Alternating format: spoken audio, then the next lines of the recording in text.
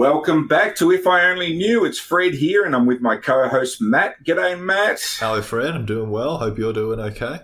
Matt, I've got to table something. I've got to table my Achilles heel this week. I know you'll find this hard to believe. You've seen me in the boardroom. You've seen me in the podcasting booth. You've seen me talking to people, and I know that you would think this man is fearless. Right. And you'd be kind of right, except my Achilles heel, Matt, is the horror genre, okay? And I'm tabling it, Matt, because I'm not going to lie, I'm not a fan. But more importantly, I think that the issue for me is how horror has changed, okay? And we're now at a spin-off from the Saw universe starring Chris Rock, and it's as gory and bloody and medical, and oh my God, I tell you what, it's going to ruin your spaghetti bolognese if you're watching Netflix while you're eating. So, Matt, I've got to ask you, what's your take on horror movies? I don't watch much horror at all. It's one of those things you got to drag me to the TV for. I think they don't excite me in the same way I see they're exciting some of my friends, and I think they do just make me go, oh my God, this is truly gruesome and is going to stay with me for a long, long time. But you know, people love them for it. And I've got friends who swear by them. I think there's definitely a difference in horror watches between like the gory horror, maybe even the jump scary horror, and the more like insidious, like terror-inducing horror that some people watch for like the kind of adrenaline thrill that you might compare to a roller coaster or something. You know, why do people go on a roller coaster? Because it makes them feel this rush of endorphins. Well, maybe there's some horror that triggers the same thing in some people. But when it comes to the more intense, graphical, gory stuff, man, I don't know. Why do you think that they're so popular now? I'm struggling, okay? Because it's not just movies. We know one of the most popular TV shows out there that stream online is American Horror Story. Right. By Ryan Murphy and his ensemble of, constant castmates. The current one is about vampires. Vampires, Matt. Okay. Now I want to tell you why this stuff is my Achilles heel. And I'm going to give you and our listeners a bit of an insight into me. This is not my theory, by the way. I dispute this, but my lovely wife would say to you that there is nothing funnier than watching me watch horror. Okay. One, because I'm not a blood and guts kind of person in general. Makes me feel a bit queasy. Yeah. Two, because I'm highly superstitious. Highly superstitious. Okay? That's not a good combo. So I don't get horror movies at all. Okay? And my wife would suggest the worst kind of horror movie for me that freaks me out the most. Okay? If it was Frankenstein, no dramas. I fight that big monster, pitchfork and the werewolf, hey, I'm pretty hairy. I can empathise. Some silver bullets. Dracula, come on, got any wooden stake. A chair leg, I got him. Don't scare me. Psychopath with a machete. I worked in a fruit shop for my dad. That stuff doesn't scare me. But when it comes to ghosts, Matt, right. Oh my God. Why people want to ever watch a movie about ghosts. Now, my wife's theory is ghosts scare me so much because you can't hit them with anything. Yeah. No point taking a crowbar to a ghost, Matt. The scariest movie I've ever seen and never watched, right? You know this Conjuring universe that they got? Yeah. Yeah. There's one about a nun. Now, there's two of my greatest fears in one movie, nuns and ghosts. What sick, demented soul wants to put that up and call it entertainment? That should be called torture, man. Okay? I don't get any of this shit. I'll tell you what happened if 5 people like me from my background were in any horror movie. That'd last 15 minutes. I'm going to tell you why. You get to a place, something weird happens, you leave. You leave. You buy a new house. The first night, it looks like something weird happens. You burn it down and claim the insurance money. You're gone. Okay? But these people, Matt, they always want to investigate. You're not the Scooby Gang. Yeah. You're not the Scooby Gang. So I've got to understand those people that are out there that love horror. What do you reckon it does for them? I bet you are being ridiculed in those kind of circles at the moment, Fred, for our descriptions of what is scaring you and what I don't enjoy watching either. I think that's very funny. I think I fully understand of this sense of like, man, when I'm grappling with something that I'm scared about or whatever, the thing that helps me the most is being able to fix it, being able to do something about it. I'm much happier running or riding a bike. Fred, this is an interesting insight into my psyche. I'm much happier running or riding a bicycle than I am driving a car, because I feel like I have an infinite more control over my own feet than I do behind that wheel. And so it's this sense of, damn, well, I can deal with this. I wonder then if there's some sense of, well, watching that horror movie is a time to give up that control and just take it on this ride of like, damn, that's exciting. I'm scared. I'm terrified. And then you get to feel all that emotion. You get it brought right up to the surface. And when you finish, maybe it's a little bit cathartic. And so I wouldn't be surprised if that was a part of why it's quite exciting. I do also think there's this interesting, like, social element. I'm probably not the best person to talk on this point, so if anyone is a big part of this scene, love to hear from you. I think there's a bit of a social element where, like, if you're half into this kind of stuff, you'll find a group of mates to watch it with you, and there'll be, like, 8 of you or 5 of you around a TV with a bunch of snacks, and you'll all scream at the same time. And it's like, damn, that was hilarious. I'm so glad we shared that moment of terror together. Or maybe you watch one of the shitty horror movies that are just trash and you all get to laugh at them as these stupid, dumb special effects come into place, I think. And so I do think that that's a bit of a draw for some of these movies, is people watch them as a collective and they get to feel this shared sense of emotion. And so I think that that's a part of why people watch. I could never watch a horror movie by myself. I just would have no interest in it.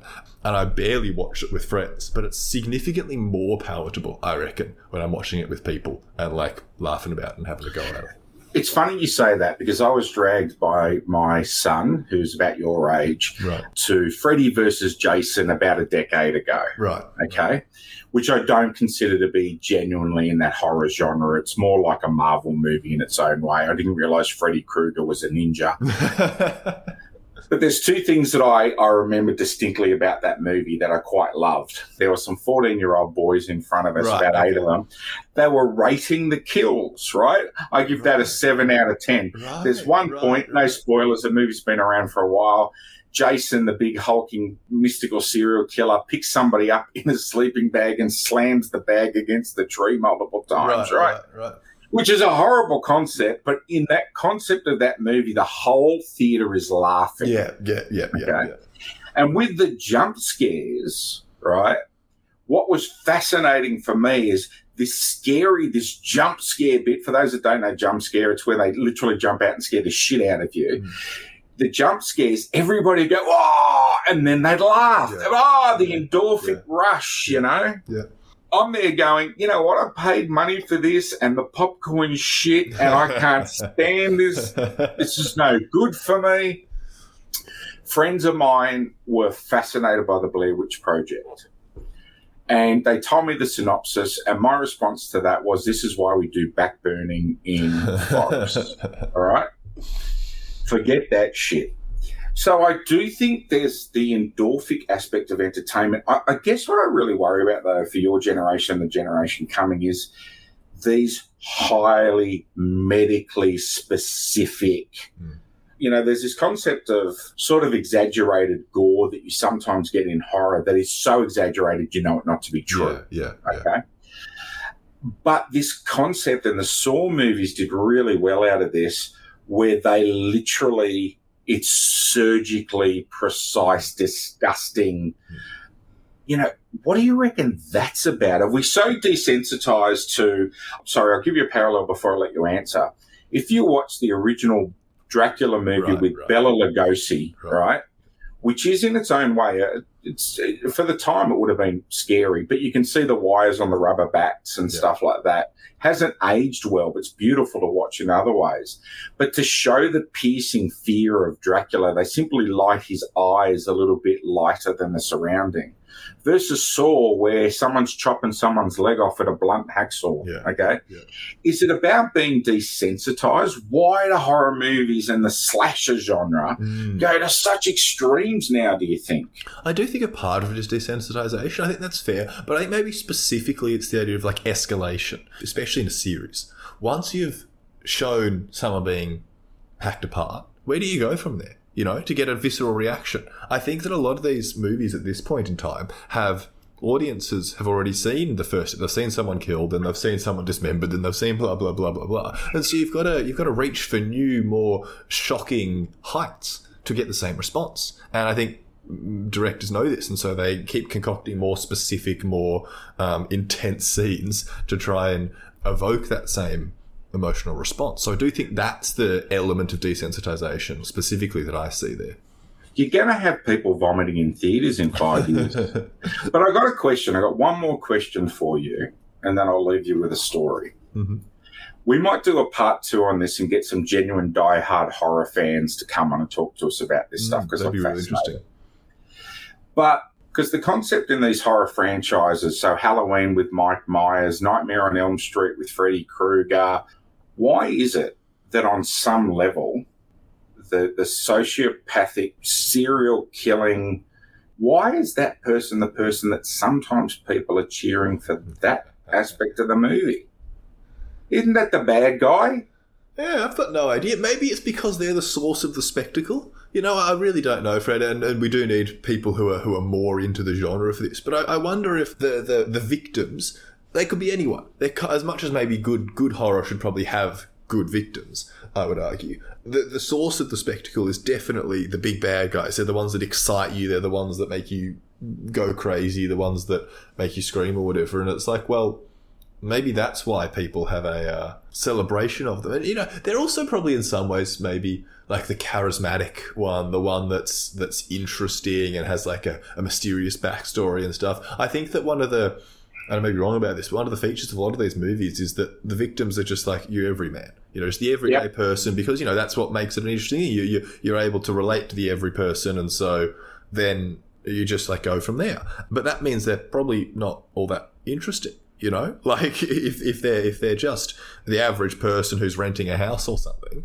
then the extent to which we can be excited by them is the extent to which we can be excited by our own lives. And people often watch movies because they want more excitement than their own life. And so I wonder if it's because it's the most charismatic and interesting person on the screen at the time. Yeah, because I'm sort of thinking if you want a certain perverse sort of excitement, you should become the target of a serial killer. Like, no. I will say this. The worst horror movie I was forced to watch, which I am told was the most entertaining for people around me. Right. I'll leave you with this story, okay? Because normally, see, here's my thing, Matt, I'm not even going to lie. I know, because of my upbringing, that I am superstitious. Mm-hmm. I'm okay with that, okay? So if there's a ghost thing, right, I don't get it. Just go. But there's a movie, it's this Conjuring series. These people are warped and twisted. Mm-hmm. Apparently it's based on real-life stories. It makes me even worse. But, Matt, there's a movie where these people move into a house to begin with. The kids are playing a game where they're clapping hands like this, right? And they're playing hide and seek by clapping hands. Right. So the wife's in bed, the husband's not there. In the middle of the night, she hears a clapping sound. Right. Straight away, what are you worried about? Throw the doona over your head, pretend you didn't hear it. But no, she goes to check on the kids. Mm-hmm. She checks on all three of the kids, Matt, and then she hears the sound again. Oh. That's when you bundle the kids up, right? Go, wake up, you little shit. Come on. You know, Mm-hmm. You put them in the car. You drive until you run out of petrol. No. She gets a candle. Why a candle? Anyway, a candle investigates the ghost, scares her, she falls downstairs. But here's the thing about that movie I can't stand. Because I burned the house down, Matt. I'm not even joking, right? Yeah. The ghost attaches itself to her. They totally, even the ghosts their ghosts are scary because they suck onto you like a limpet, Matt. I can't live in a world where this shit could be real. I'm a trained behaviourist and people are going to think this is ridiculous, but you've got to show your vulnerability. I was showering in salt water because they don't like water and they don't like salt. I'm telling you, people, they're sick, twisted individuals. Don't give them your money. There's something wrong with them. I'm telling you, there's something wrong with them. It's not real, Fred. It's okay. Yeah, you know what? Don't worry about it. I'm Italian. I got a bowl of water, some olive oil, and a sprig of parsley. I fix it all up, that's mate. right. Don't worry. You've had plenty enough garlic to keep all the vampires away from you, Fred. It's fine. That's very racist, and thank you. We go from a very highbrow topic to racial slurs. It's important to have some diversity. Matt, again, a little bit of a light fill episode, very different to some of our others, but I think it's part one of part two. I think we're going to go out there, we're going to find some horror movie fanatics, and we're going to dose them up with whatever it takes to understand coherent reality. You know, so listen, if you're a horror movie fanatic, send us a line, you know, drop us an email, and we're happy to talk to you about why it is that your perverse habits are somehow entertaining. Sorry, that sounds judgmental. Alternatively, if you like horror movies, let us know and we can chat to you. We're going to get some squeaky clean kids that are like, I don't understand why you said that about horror movies. If you want to be scared, I'm telling you, jump on the scales like I do every morning. That'll scare you.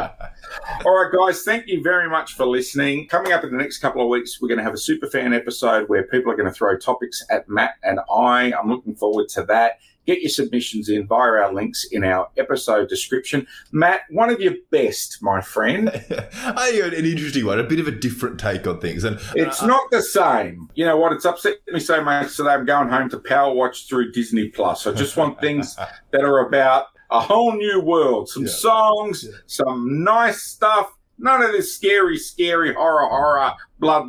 No. All right. We'll see you next week, guys. Thank you for listening to If I Only Knew. See ya.